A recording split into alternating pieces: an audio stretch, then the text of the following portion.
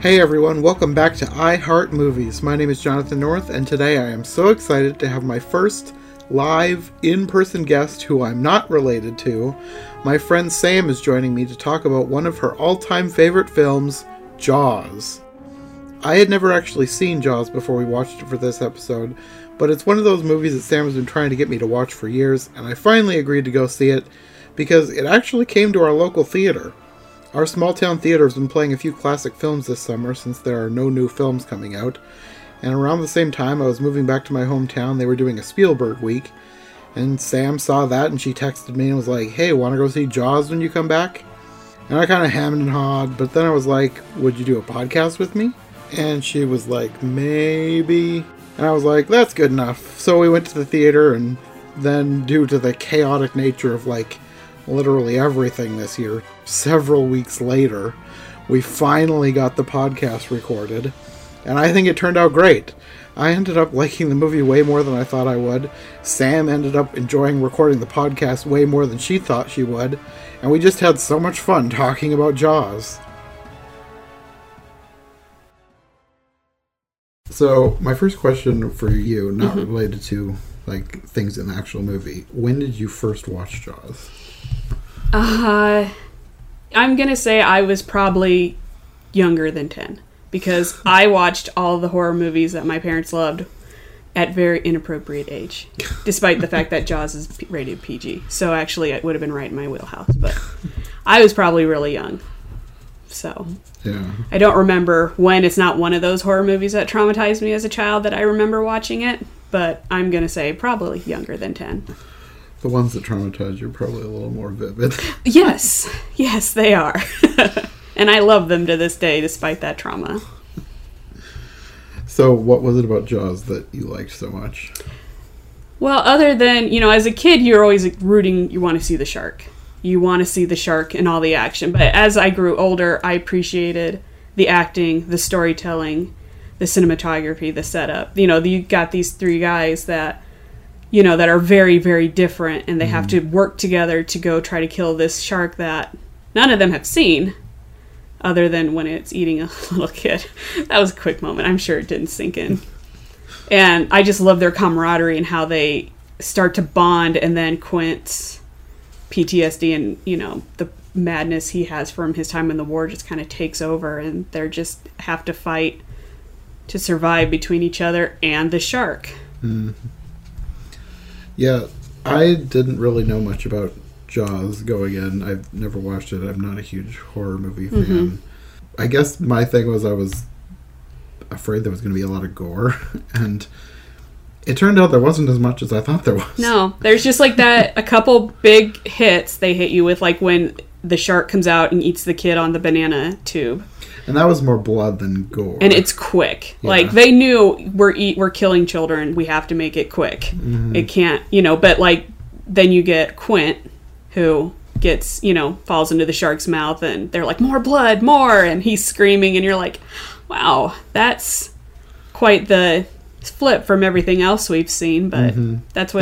That was probably the worst one, because the rest, you didn't really know the people. Yeah. They weren't on screen much. And that's the moment, if you watch Jaws on TV, on Channel 7 or something, that's they cut most of that out.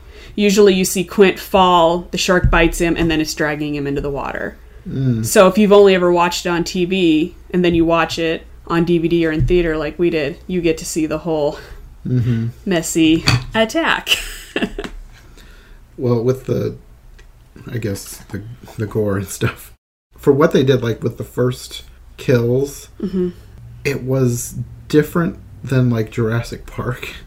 Oh. And I guess the main thing that I noticed was different was they go for the people that Jurassic Park doesn't want to go for. Jurassic Park sticks to mainly adult white guys. And people other than Samuel L. Jackson, who... Oh, that's true. Yeah, but then, it's not a Hollywood cliche unless the poor black guy dies, unfortunately. And Samuel L. Jackson was just too awesome to leave in the movie. Well, I guess the main thing that surprised me was like the first one was a woman and the second one was a kid. Yeah, drunk college girl. And also a dog. Yeah, the poor Pippet. The dog just disappeared. Yeah. Though. You never know for sure, but I'm pretty sure the shark. I'm sure they were like, we can't film that. We can't show the dog getting eaten. So, I guess I wasn't aware that this is actually based on a book. Yes. Have you read the book? On my list of things to read, I think I read the Wikipedia of it because I really wanted to know like what inspired this, and it's very different. Did you know that the book was sort of inspired by an actual event? Yep, that's because it was a true event I read about, and then I wanted to know about the book. Yeah, I had no idea. Like I think the bulk of my notes that I took were about the true event. Yeah, other than bull Jaws. shark, right, going up the Mississippi. Actually, it may or may not have been a bull shark. There are like multiple theories. They think it might have been multiple sharks. Yeah, it happens every now and then, but there's only a few species of shark that can do salt to freshwater, and great whites aren't one of them. Well, at the time it took place, there was some researchers saying that the conditions with tide and everything could have made it so that a great white shark could have briefly been in that area. But probably got the hell out as soon as he realized there are no seals here. Probably. What am I supposed to eat? It's However, polluted here. It's disgusting. Around that time, there was a great white shark caught that had human remains in its stomach. Well, you know. And the weird thing was it was caught by a taxidermist and a Barnum and Bailey lion tamer. What the hell? Like, these two friends were just fishing, Where and they catch this shark. These two fools out there like, let's go shark fishing. Oh, look, a great white. Let's cut it open. And the little Billy Bob from the movie pours out. Now, it wasn't like they could see that it was specifically a person, but they had, like, the bones analyzed. Yeah, probably, sharks digest very slowly because it's one of those things where you never know where you're going to get your next big meal. And the shark that was eventually killed was 7.5 feet long and 325 pounds. Oh, so he wasn't very big. It was a juvenile. Yeah, I'd say that was a little guy, so it's not surprising then that he may have tried to eat that he ate a person, and we don't know for sure that he even killed that person. He could have, people throw remains into oceans and rivers all the time. That's true. He could have just maybe found a foot and been like, all right, a snack. And another thing that I found interesting was that this wasn't the final shark, but one of the fatalities, witnesses said that it was 9 feet long, and there's like a lot of witnesses. Like, even where no fatalities occurred, there was like shark spotting everywhere. And part of me is wondering, were they actually spotting sharks, or were they just freaked out because of all the news stories? Because there was like a literal media storm over this. Well, and look how many people, and I'm not saying it doesn't exist, but look at how many people have seen the Loch Ness Monster. Especially in the height of, oh my god, there's a monster in the loch. Yeah. And, who knows how many people have actually... And a lot of people, I think, do stuff like that for attention. Like, oh, yeah, I saw it. Totally. I saw it. I want my name in the paper. Of this one particular sighting that people said it was definitely 9 feet long, I found it interesting that there was a sea captain there who saw this thing, and he said that it was a Spanish shark, which apparently is a sand tiger shark, because that's where the Wikipedia link led me. And he said it was probably driven out of the Caribbean Sea decades earlier during the Spanish-American War, which is an interesting theory. That is a far-fetched theory. I'm not saying it couldn't happen. Yeah. But my argument with that is a sand tiger shark, they're not known to be aggressive. That was just his theory. So that's hilarious. Like, I bet during this war, this shark was like, screw these guys, I'm going upriver. Like... Yeah, I found that really interesting. That guy, I bet he was a hoot at parties. There was another, notable person. I don't know her. There was an actress, Gertrude Hoffman, said that she was almost attacked by one. Oh. And that apparently made news because I guess that'd probably be like Nicole Kidman saying that a shark attacked her. My issue with that, which is just hilarious, is that river is dirty. And there's a lot of... You know how big catfish get? Like, she could have stepped on a giant catfish and been like... That is true. Catfish can be huge. You know, people go noodling and pull those things out. You step on. I've seen videos of that. That's horrifying. I'm like, you're stupid. Why would you stick your hand in that thing's mouth? And this actress later said that she's pretty sure that it happened, but she said maybe her trouble was for nothing. But she feels like she barely escaped death. What year? Do you know what year this took place? 1916. Oh, she's on drugs. No. That's crazy. I escaped death. I have no proof, and it didn't bite me, but I know I almost died. She's not sure if her trouble was for nothing or if she barely escaped death. Well, you know, she's an actress. Maybe she was working on it. Maybe she needed to have a traumatic moment in a movie. I found it interesting, and I guess this makes sense because the book was like inspired by some of these events, but there was things that happened in the movie that actually happened in real life, like people hunting with dynamite. And people still do that. People putting a bounty on the sharks. It was only $100, but it was apparently $2,300 in today's money. I say that's a lot of money in today's time. Yeah.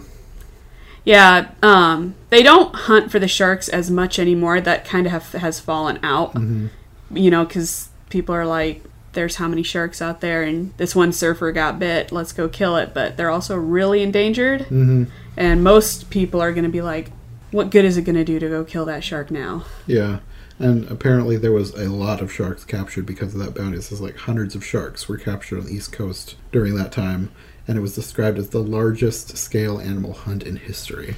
I think these days, like 100,000 sharks are killed annually, so it has something that hasn't really tuned down. And well, people are scared of them. Now they're hunted for shark fin stew and other horrible things. I also found it kind of interesting that the guy who wrote the book is kind of sad that he wrote it because he feels like he contributed to people's fear of sharks. Yep, I had heard that too, that he felt bad. But I feel like as time goes on, when you watch Jaws and then you look up sharks later, like if you do your research, you learn about them, and hopefully it means you learn to not be afraid of them, but to actually understand that. Sharks, they're not like that. They're not going to hunt you down. Most sharks, they say, bite people, and they actually spit out whatever they bite, because sharks don't have hands. They can't just go up and slap you with their flipper, like, what's this? So they just bite whatever comes close to them or hit it with their nose. Is that a seal? Let's take a taste. Yeah, that's just it. Is this a surfer on a surfboard, or is it my dinner? Let's just take a bite. Oh, nope. And then they nope right out of there, usually. Not always. One other thing that I found really interesting, apparently before this, not a whole lot was known about sharks, and people like legitimately thought that they were timid and powerless. And because like sharks before this, they weren't like known to attack people, and technically they don't really, but they can inflict damage. But people apparently legitimately thought that they were unable to have the jaw strength to inflict any damage. Oh my. Wow, that's something I didn't know. That's... Yeah, who's going to take a look at a shark and all those teeth and be like, oh, I'm sure he's fine. Apparently people had to like rewrite some science text because of that. I suppose that does make sense, though. If you're not in there doing the research and going down in there and making a shark bite something so you can see what his jaw strength is, then you're not going to know. Well, I guess we could talk about the actual movie now. I found it really interesting that Jaws is like, it's considered like the father of the summer blockbuster. Yep. It's the first one, I think. Yeah. The first big high concept film. Yep. Star Wars came right after it, but Jaws was the first like actual blockbuster movie. And now people need their big summer blockbusters every year. Yep. My mom went and saw Jaws when it came out. Okay. And the part where the head comes out of the ship, where I was waiting to see if you would jump, she said she jumped out of her seat and almost ran out of the theater. It scared her and her friends so bad. You know what? I was rewatching this on double speed so I could take notes. And when it got to that part, I jumped even though I knew it was coming. I still jumped. Well, it's a good suspenseful moment. They're building the moment. You don't think there's going to be a head. You're thinking the shark's going to pop up or his eyeball's going to like wink at... You don't think there's going to be a dead guy peeking out of a Yeah, you don't think porthole. some head with a crab in its eye is going to Oh, I didn't even notice a crab. Oh yeah, a little fella comes crawling out of his eyeball, and you're just like, oh. Yeah, I did not notice that. I just saw a guy peeking out of the porthole. Mm-hmm. So I guess the biggest thing for me about this movie was finding out that it wasn't like at all what I thought it was. Oh, you thought it was like a gore/horror film, and I partially just because the only clips I'd ever seen were of the hunt in the second half of the film. Yeah, and I guess I just assumed that was the whole movie. No, and it turned out it wasn't. There was a lot more about the characters and like the politics of the town. Yeah, it's a very character-driven movie. You'd like. And a lot of that has to do with the fact that the shark, and I don't know if you have this on in your notes later on or not, that the robot shark, Bruce, didn't work half the time. So a lot of the scenes that they had originally planned out to film with the shark just never worked because the shark was constantly breaking down. Like, they would have walkie-talkies and they would call each other and be like, quick, the shark's working, get down here. And I think it worked out for the best that the robot was broken most of the time because it's a great movie and the jump scares are great. And the shark has aged very well. They did a very good job. But I think if the shark would have been in it more, I think it would have been bad. It would have cheesy. Been cheesy, yeah. Like the sequels. Don't watch those. I've never seen the sequels. Don't. Well, of course I've never seen them. I never saw the first one. Yeah. Right? The second one's fine. The other ones, I think the fourth one, spoiler alert, he jumps out of the water and he roars. And he stalks the family from Amity Island to like the Bahamas. This shark follows a plane and ends up where they are. It's not good. How does that even make sense? It doesn't. It's a bad movie.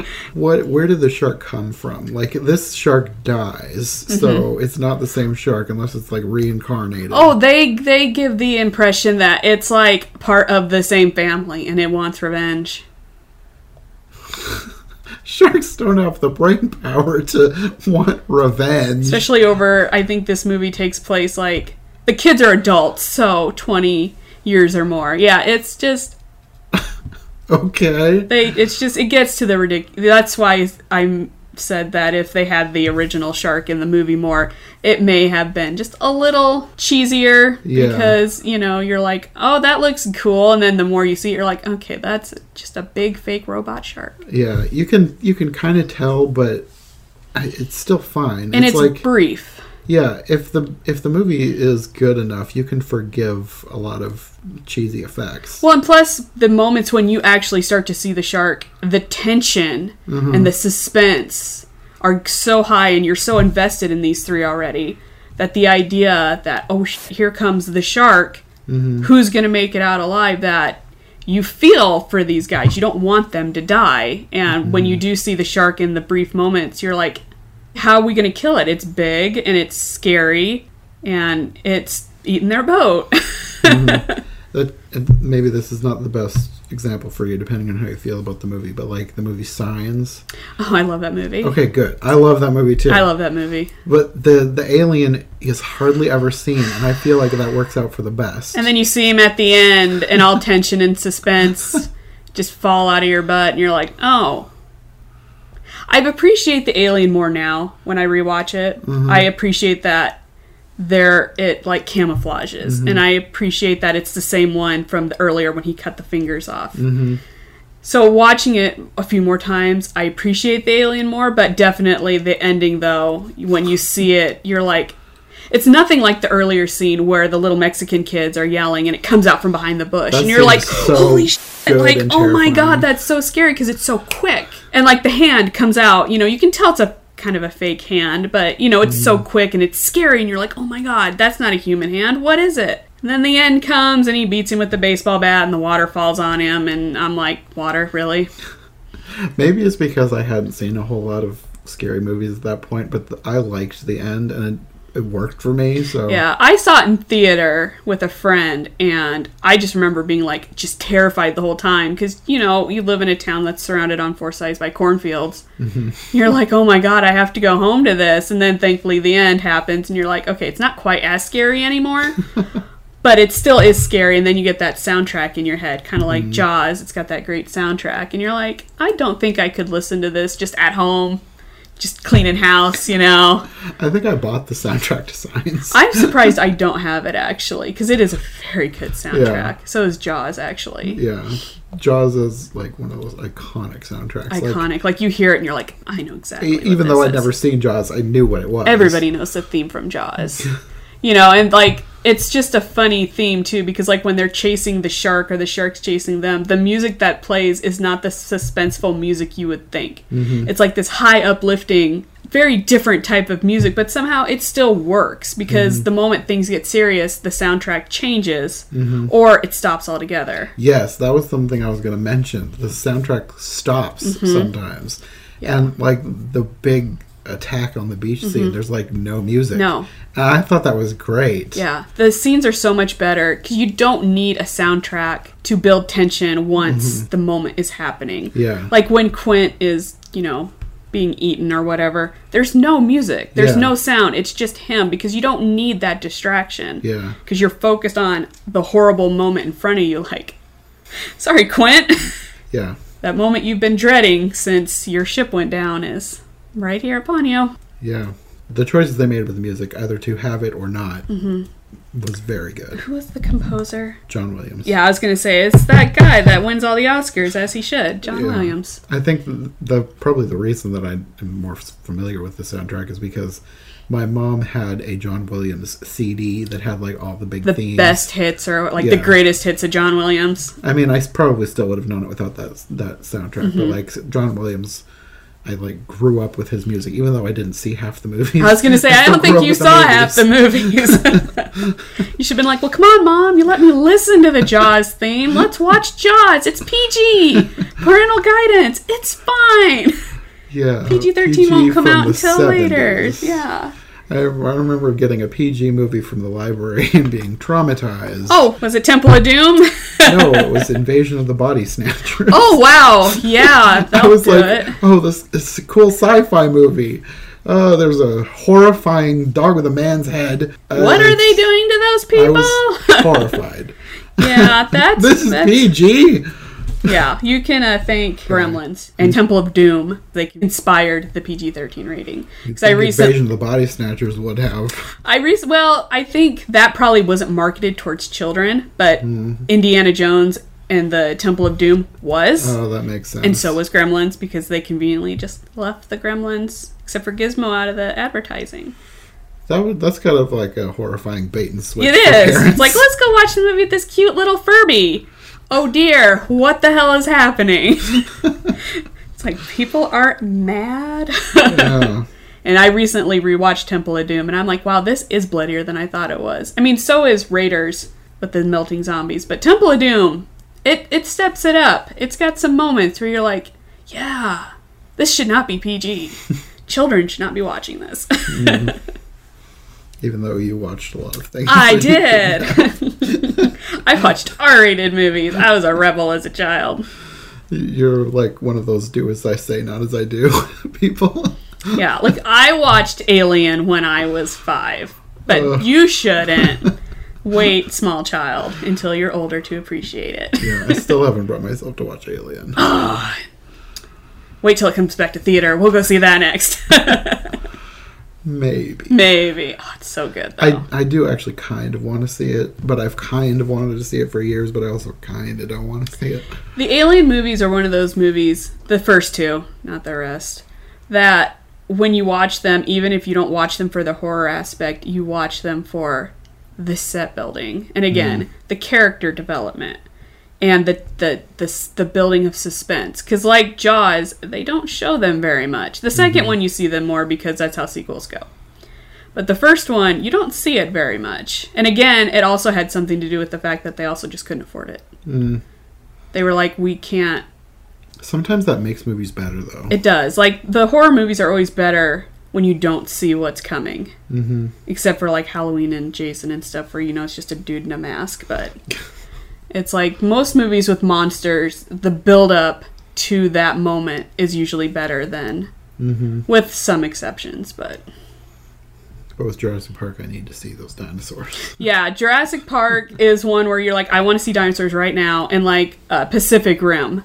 Like, I want to see giant kaiju, and I want them right now. That's the point of the movie. And they're like 11 minutes in, they're like, oh, we got you, don't worry, here's a kaiju. And you're like, yay!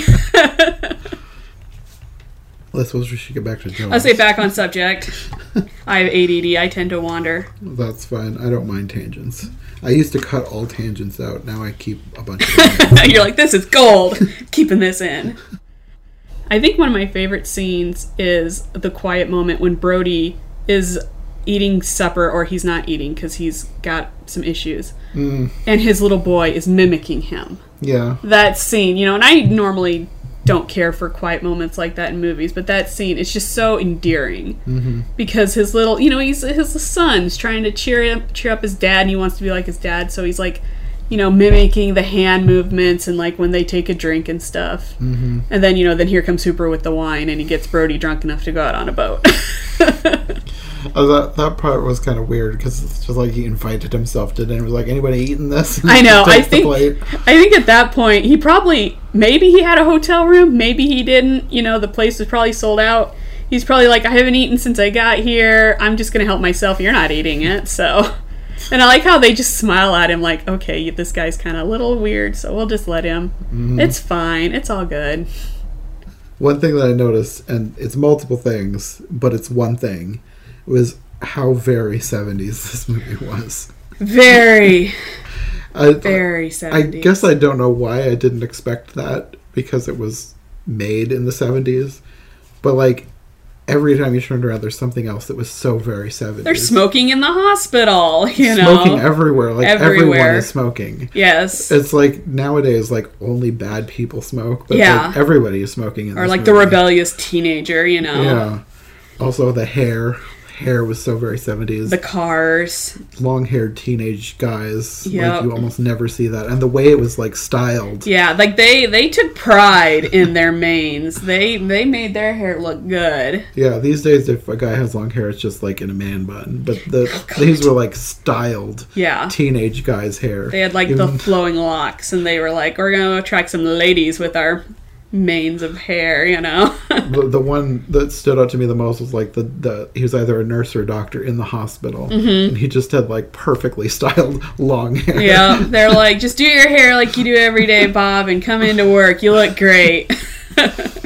And of course, like, fashion, but like they're at the beach too, so like swimsuits. The swimsuits, like very small men's swimsuit, not like Speedo, but like small, like really short legs. Like, you never see that these days. Yeah. And like the diversity of the people at the beach. Like, you have old people, you have overweight people. It's not all beach babes like Baywatch. It's you look at that beach and you're like, there's real people, real average people. That's another thing that I noticed about this movie was how the people in the movie made it feel like a real story instead of a movie. Yeah. Because like, you don't have like a ton of hot people going after the shark. They're just average people. I mean, you look at Brody, and it's like these days he'd be like Chris Hemsworth, which I'm not complaining, but it'd be some hot guy, who eventually is going to take his shirt off, and he's got like a supermodel wife, and they're just, you look at them and you're like, these are all normal These people. are normal people, like you'd go to somewhere and this is who you'd run into.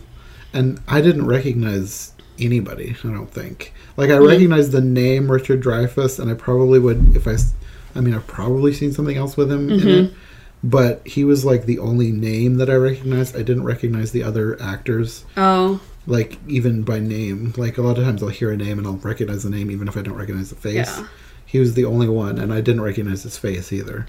The one I'm most familiar with is the main character, whose name I can't remember suddenly. I wrote it down.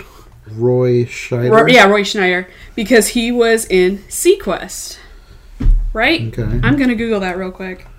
And I grew up watching all the sci-fi movies. Because why not go on from Jaws and be in a show about a submarine that talks to dolphins? Yeah, he was in Sequest. He was the main guy. Okay. And so that's who I was most familiar with, Roy Scheider, was being in Sequest. And I always just thought it was funny that you were on Jaws and you hunted sharks, and now you're on Sequest, which was a great, great sci-fi show during, the 90s. Okay, I've heard the name. I don't know what it is. It's been a while since I've watched it. I just remember them being on a submarine, and there was a dolphin that, talked to people. Not, talked, but it had like a way of communicating with the humans, and it was a really neat show. Was it for kids or was it like an all ages show? It was like everybody probably watched it. Okay. It was probably like not like 5-year-olds, but like teenagers and up or young teen and up. Did you say like talking to dolphins? That seems like something that would happen in a kid's show, but sometimes you get weird stuff in. Yeah, an show. It was like during the time of like Star Trek and like Hercules and Xena and like all those just weird sci-fi fantasy shows that were on. Yeah, and those, I guess you probably call those all ages shows. Yeah, you know, they were just on TV and that was it. Yeah, and with the normal looking people, I felt like they did a good job of making them act normal too. Like, you know how in most movies every line of dialogue is like crystal clear, like they've rehearsed so much, everything is perfect.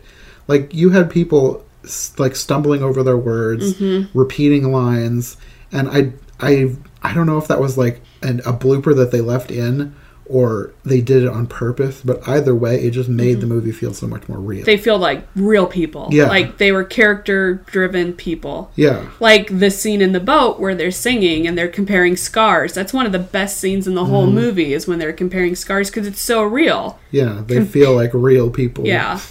Being weird together. Yeah, and there's like no zoom in on their faces when they're talking. You know, it's just a wide shot. And That's something I didn't even consider was the shots. There isn't a whole lot of like.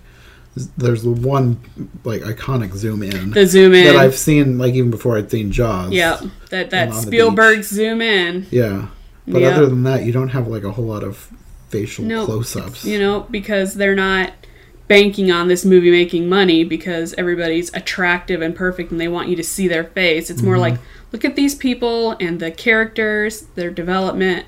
They're real people. And plus, I don't think they did a lot of close-ups back then.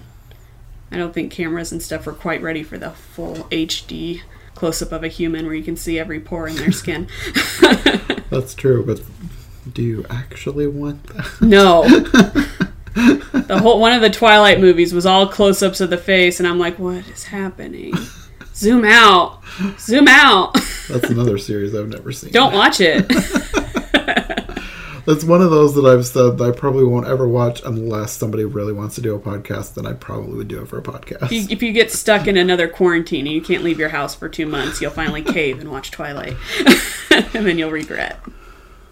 If I get stuck in my house in a quarantine, I probably would watch ones that I actually really wanted to watch. I would hope so. I guess one thing that we should talk about is something that it's kind of become weirdly relevant these days, and maybe you haven't seen this, but like on Twitter, like for a while, all I was seeing was people comparing like governors to the mayor in Jaws. Yep. Yeah. And that was my first clue that maybe Jaws is about more than what I thought it was about. Yeah. Because this is before we went to the theater to see it. And I guess that maybe would be one reason why I was a little more inclined to see it, because I was a little more curious now. But I just found it weirdly relevant seeing all these posts comparing like the governors really wanting to reopen things because they got to make money. Yeah. And I mean, it's not like it's an illegitimate need, but still, it felt really... Yeah. And you know what? That asshole gets reelected in the second movie. He doesn't get kicked out of office. He gets reelected. He's back in. I mean, that seems par for the course in politics. It does. Especially you look at these days, like when I first watched Jaws, and I think a lot of people felt this way when you first watched Jaws before 2020 or 2019 or whatever, is you're like, there's no way they'd open the beaches. Everybody saw that little kid get eaten. They all saw it. They know what's going on. There's no way that the government would, or the local powers would allow the beach to be open to make money. Now you're like, yeah. Yeah, they would. Yeah, they would. They would. And they would reelect him, too. The call of the dollars. Yeah. It's like little Timmy got 8 in front of 50 people, but we're still going to reelect you, Gov, because you did a good job. I'm glad I'm not the one that has to make those decisions. Because I would be forever questioning myself if I made the right one. Well, and then it's the conflict, too, between Brody and the governor, because Brody's like, no, we have to close the beaches. We have to find out what's going on. We have to figure out where the shark is. Is it coming back? We have to hire people to help us. And they're like, no, we're not going to close the beaches. We'll cause a panic. And there is no shark. It was a boating accident. You know, they make the coroner change his story. Originally, it's a shark attack. And then he's like, oh, no, it was a boating accident. It totally was. That was something that really annoyed me, and I think it's supposed to. Yes, it's supposed to. The fact that Brody wanted to close the beach, the mayor forced him to not close the beach, and then the grieving mother slaps him. She slaps him. Thinking it's his fault, and nobody ever corrects her. No. That's just annoyed me so much. Yeah, and I think that's how you're supposed to feel. Like, the blame is getting put on the wrong person. Yeah. Because what's he going to do? Turn around and say, hey, it's not me, it's the governor, but he's not going to do that. You can't say that because then that makes you just seem like a jerk, too. Yeah, and this grieving mom just had her kid die. You're not going to yell at her or be mean to her because it's like, she's grieving. Her kid is dead. Got ate by a shark. Yeah. You're just going to just be like, okay, I'm sorry. We're going to fix it. Hopefully, a few years down the line, she finds out the truth and then goes after the mayor. Well, considering he got reelected. Fan fiction. Yeah. I was like, considering he gets reelected, I doubt it. But yeah, I'm sure there's a fanfic out there that could probably help you with it. One scene that stood out to me. It was very weird. It was the scene after they've reopened the beach after the kid had died. And nobody's going in the water. And the mayor makes one of his, I don't know, underlings. Just this old guy and his wife. He makes them go out in the water. Yep. And it's like, he's like, it's almost like he's sacrificing this guy, even though the guy doesn't die. It's like, some of you may die. What's that quote from Shrek? But it's, you know. That's a sacrifice I'm willing to make, you know. And, yeah. And that guy brings his kids out with him. Yeah, because the mayor forced him. And the mayor has this big suit on, and he's not going in the water. He ain't going. And he even says later on, after him and Brody get into it about when that little boy was killed, he even says, my children were on that beach. But it's like, but did your kids go in the water? You didn't force your children into the water when you think it's perfectly safe. You're making other people go out there and test the waters first. Yeah.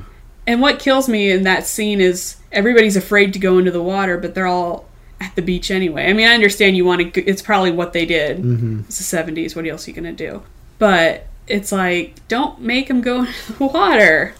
Yeah, it was just a weird scene, the way that played out. And it also seemed really weird that as soon as the old couple went in the water... Like, oh, it must be safe. Everybody's going to go in. That herd mentality. It's like, oh, they went. Let's all go. True.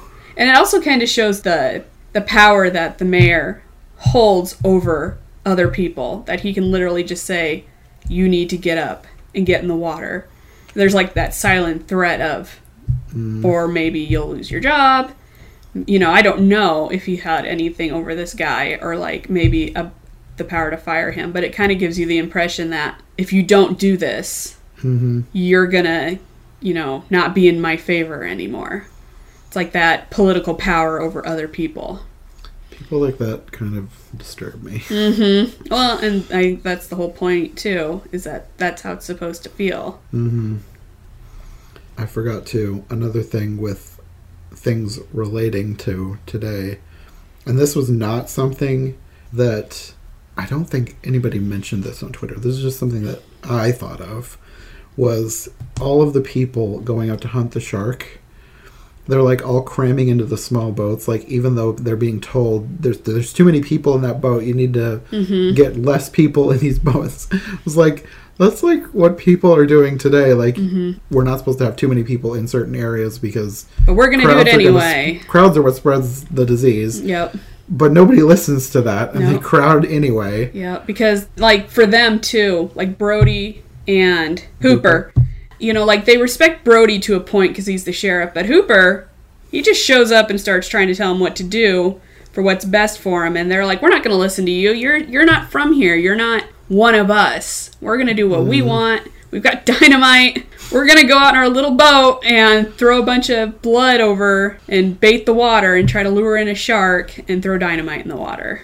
Yeah. They're probably all drunk too, but Probably. But just the flagrant disregard for rules just struck me as relevant. Yeah, it's like, we're going to do what we want, and you can't tell us any different. Yeah. Meanwhile, you got Quint at a distance watching them and just laughing. He's just like, whatever, guys. Do what you gotta do. Well, I guess we could talk about the last part of the movie, since that's the part that I thought the whole movie was. Right. What's pretty much advertised whenever you see it is Yeah. the whole thing at the end.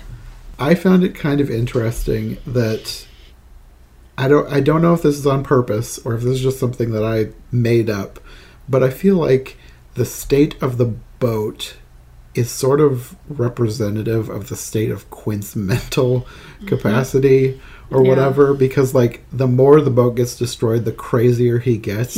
It's true, yeah. It's a very good observation that, because Quint appears stable when you meet him. Everybody just thinks he's just a local nut. Yeah. He's a local shark hunter, but nobody knows that much about him, because when he talks about being on the USS, that ship that went down, nobody knew that. And he appears on the outside that he's a little off, but he knows his stuff. But then, as the ship starts to fall apart, so does his mentality, and you gotta wonder, is it him breaking? Is it like his PTSD from his time in the war?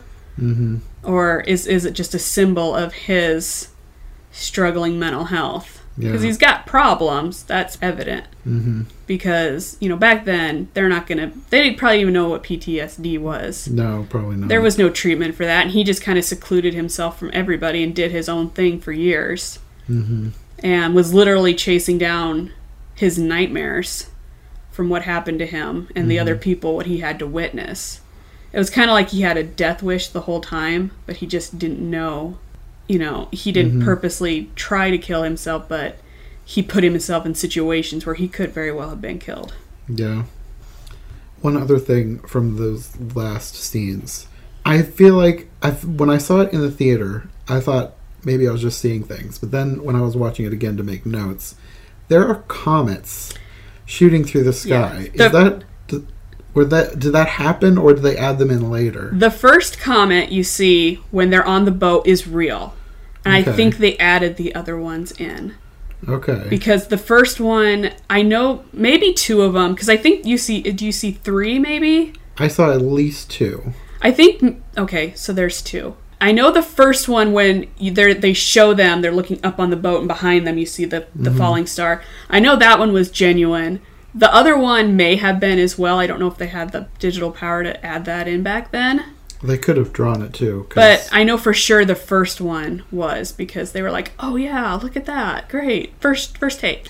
Yeah, I saw that in the theater. I was like, did I just see that? And then when I watched it again, I was like, is that supposed to mean something, or did that genuinely happen? They filmed a lot out on the water. Okay. So that I think pretty sure that first one was actually so it was just a happy cool accident thing that they caught and decided to add in.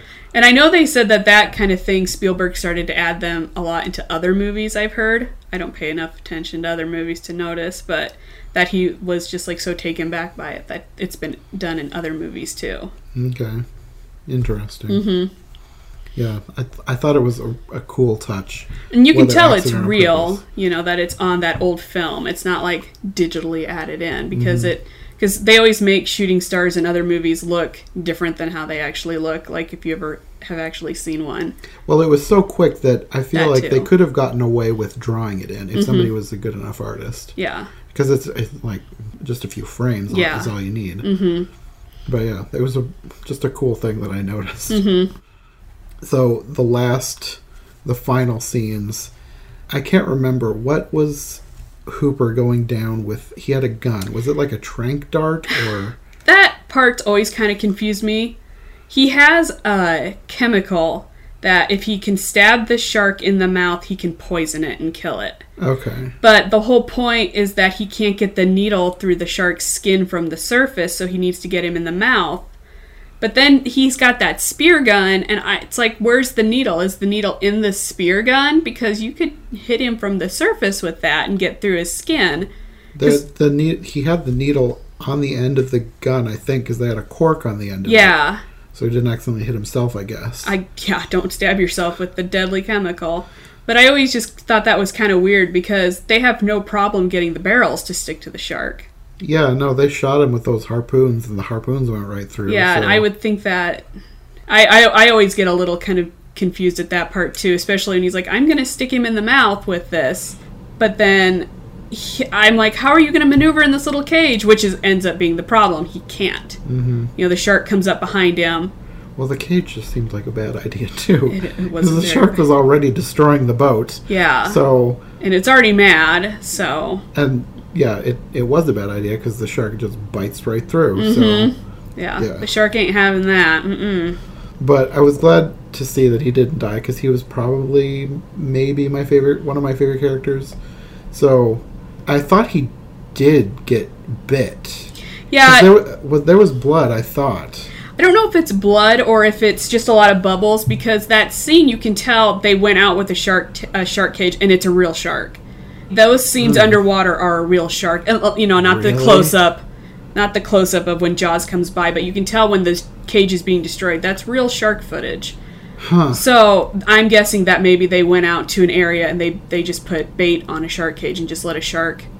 I've never watched like how they made those scenes, but you can tell just from the way it's moving and that it's got like a sucker fish at one point attached to it. So you're like, well, that's an actual shark. This is real footage. So I think it's just a lot of bubbles. Because he doesn't have any injury when he comes up that we can see.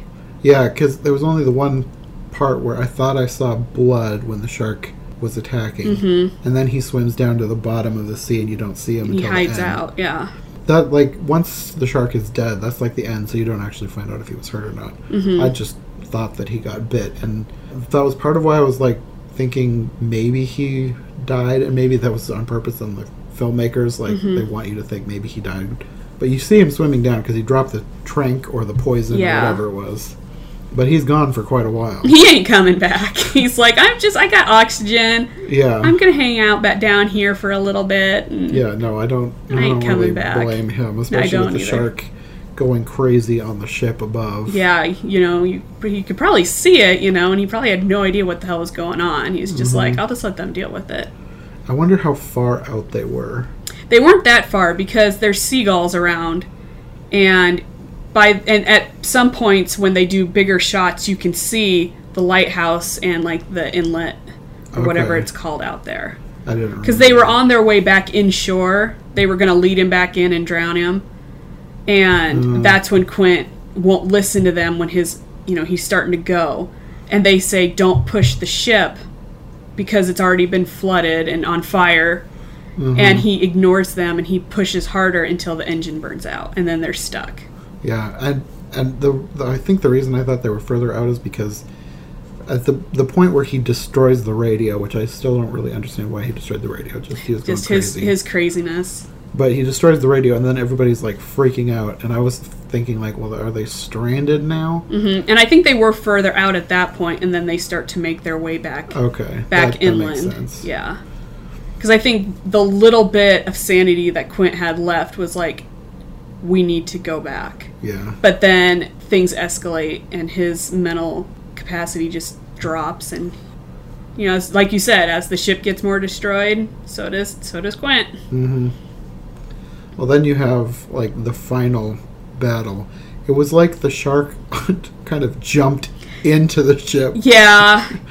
I'm wondering how exactly... Is that realistic? Is the shark actually going to be able to do that? Shark, great whites, they jump. Ooh. There is a place off South Africa called the Circle of Death. I have seen pictures of sharks jumping out of the water. And they come up from the bottom, and they hit seals, and they full breach. And fishermen do not go there because a shark might accidentally jump in and sink your boat. Now, granted, I would avoid that place too. Yeah. Now, granted, the way Bruce, our shark, jumps is not exactly the same as a great white hunting a seal. That was more like, kind of launches himself onto the back of the ship. But and he was like, at that point, he was like, it almost seemed like he had a vendetta. Like he's had enough to eat these people. He's like, I've had enough of these guys. They're making me mad. They keep shooting me. I'm just gonna eat them. I'm gonna take these guys out. I haven't eaten in a couple days. I got the munchies. He was hangry. who's also hangry enough to eat an oxygen tank too. Yeah.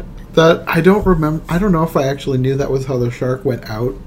But as soon as he had the oxygen tank in his mouth, I was like, that thing's gonna blow up. Yeah, because they kind of do a earlier when Brody knocks the tanks over. Hooper says, if you screw around with these, they're gonna blow up. Yeah. You know, and you're like, oh, okay. You know, that's good to know. And then it comes back later when the shark has it in your mouth, and you're like, Hooper said if you're not careful with those, they're gonna blow up.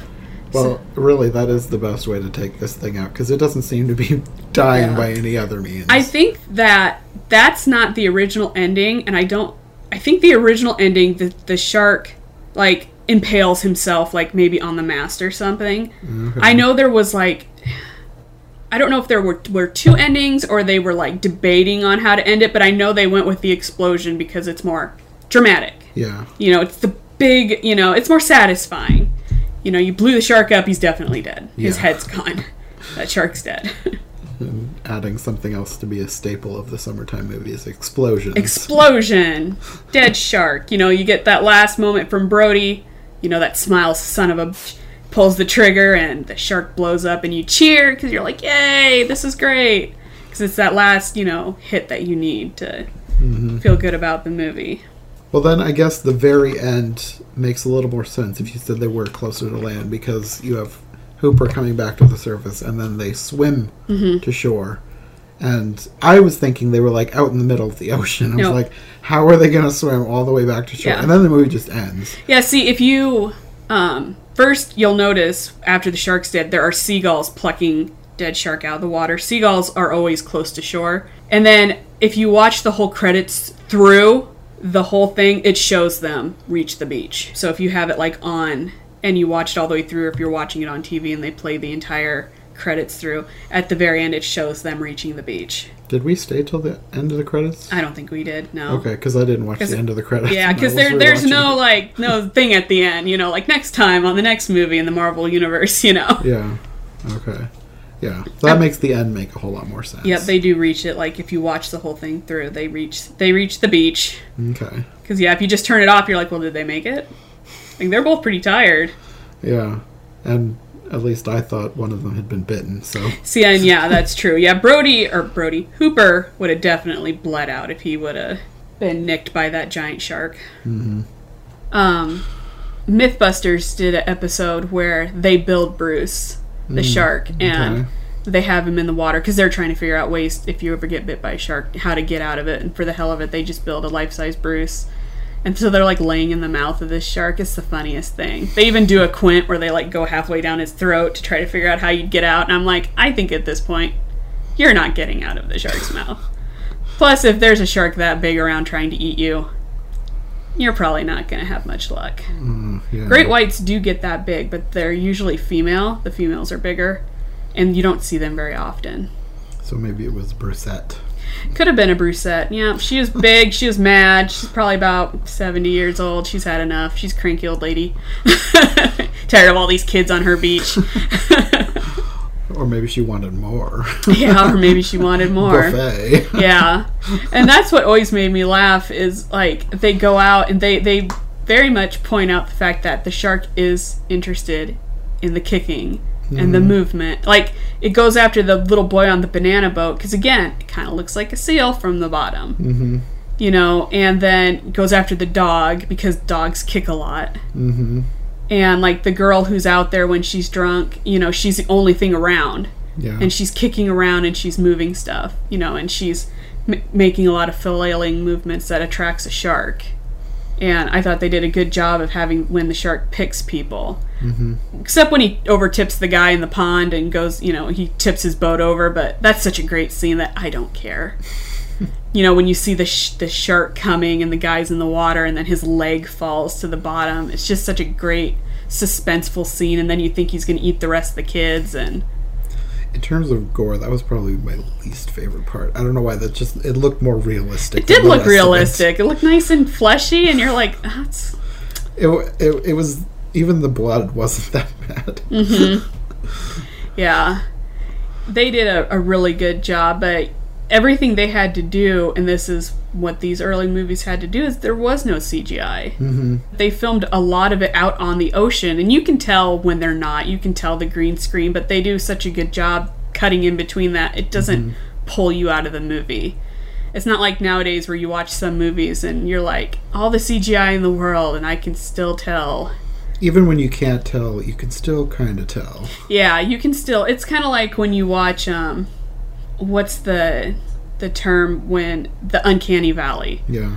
You know, and you're looking at it and you know it's fake because your brain's telling you that doesn't exist. Kind of like there are moments in Avatar where you're like, I know this isn't real, but that looks real. But when you watch some shows like Jaws, Jurassic Park, Alien, Predator, it's real because it's really there. You can reach out and you can touch it.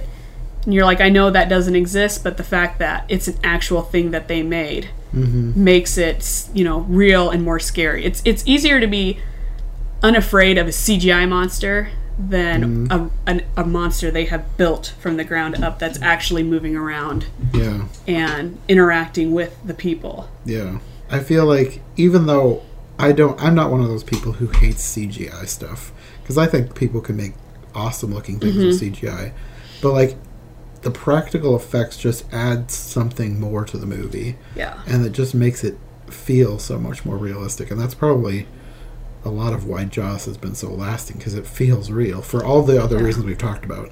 But also practical effects. Even though you can kind of tell sometimes, they've shot it in such a way that it doesn't make a difference. Yes. And like when the shark's in the water and he's going by the boat, he's not moving as a shark probably would, but the water is just dark enough and the shadows are just right that it doesn't, unless you're someone like me who watches Jaws every summer, because that's my summer movie, and then it gets to the point where you're like, okay, let's really focus on this movie. You're not going to notice these things. But then you also notice fun details, like when the shark's eyes roll back. When he attacks, there are moments where his eyes roll back, and that's what sharks actually do to protect their eyes. And it's just fun little details that they actually put in there of how sharks actually do act. Because Quint says when his ship is attacked, or the people in the water, that their eyes roll back. And he calls it like a doll's eyes, lifeless eyes. Well, sharks do that because they need their eyes. They don't have hands. If they don't have their eyes to help them, you know, he's going to be in a lot of trouble. So their eyes roll back to protect them so that they don't accidentally poke their eye out or something. Because I imagine a lot of things they eat probably fight back at one point, except for little fish. Yeah. Other sharks.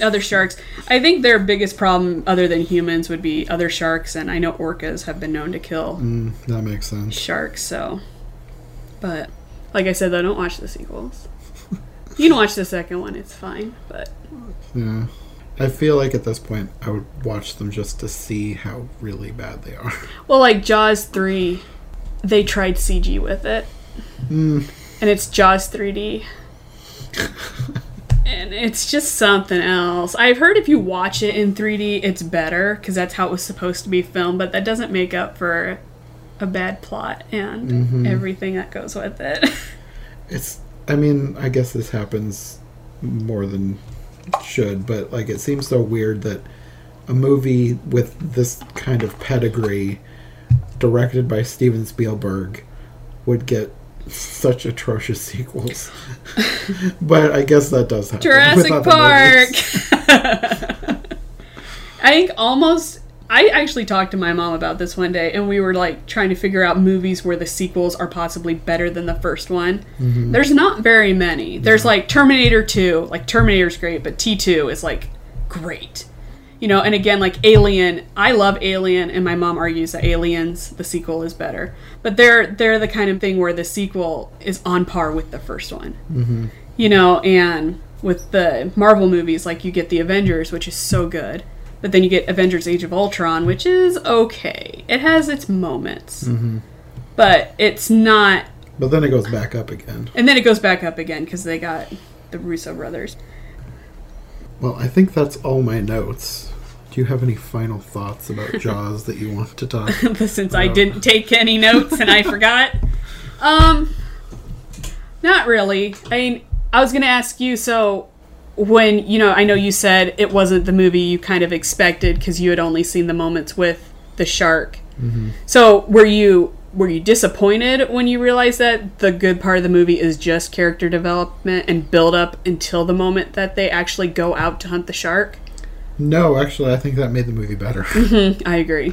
The fact that you don't actually see much of the shark until the end, that really helps build the suspense. And then all the character development, it actually makes the movie, I guess, worth watching. Because you root for them. You Yeah. don't want them to die. Yeah. You know, you're like, I don't want these guys to get eaten by this shark because we've learned so much about him. Even Quint, who you know is a little off his rocker, and if you ran into that guy somewhere, you'd be like, I'm going the other way. I would avoid him. I would avoid him, but then you learn more about him and, like, what he went through. I always liked that piece of, you know, historical, because that actually happened. That's a real thing, what he went through on that ship when it sank. Okay. And the sharks picking people off. It was a very horrible thing. And I just always appreciated that they gave him a reason for why he is the way he is. He's not just a nut. Mm-hmm. You know, he's not just some crazy guy who goes out and hunts sharks because he can. Mm-hmm. You know, he's doing this because of what he went through. And it's still probably the only thing he can do. Mm-hmm. You know, he's just kind of like a hermit on the ocean who just goes out and tries to probably get revenge for all those people he lost in his own crazy way. Yeah. Did Jaws end up being everything that the hype plays it up to be? Like, did you think it's worth that first blockbuster, you know, movie I think so. ever? Yeah. It wasn't like a standard blockbuster by today's metric, I guess, with all the explosions and spaceships and whatever else they put into them. But for a first blockbuster, yeah, it was good. Mm-hmm. Yeah, I actually liked it.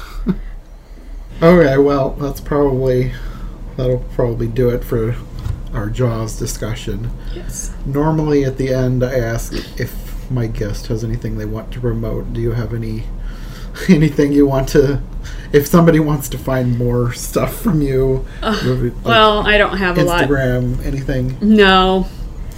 No. I just wear a mask, social distance. So you don't end up being like the mayor in Jaws. Yeah, don't vote for the mayor in Jaws. Okay, well, thanks for joining me with this. This You're was welcome. a lot of fun. Yeah, it was a lot of fun. And maybe we'll see you next time. Yeah, we'll see what happens. We'll see how this goes. Okay, see you later. Bye. Thank you so much to Sam for joining me on this episode of I Heart Movies. Hopefully one of these days we'll find another movie we can do a podcast on. We always have such a great time talking about movies and stuff just in real life, so it was so much fun to channel that into a podcast. In the meantime, next time on the show we are finally going to get into the Latin American Disney series that I've been talking about since, like, May. I think it was May when I said that was what was coming next, but then 2020 just got in the way, and it was delayed. Sarah and I actually recorded these episodes back in January, so it's high time they got released. So we'll see you next time when we'll be talking about Saludos Amigos on another episode of the Disney Movie Marathon on I Heart Movies. Thanks for listening.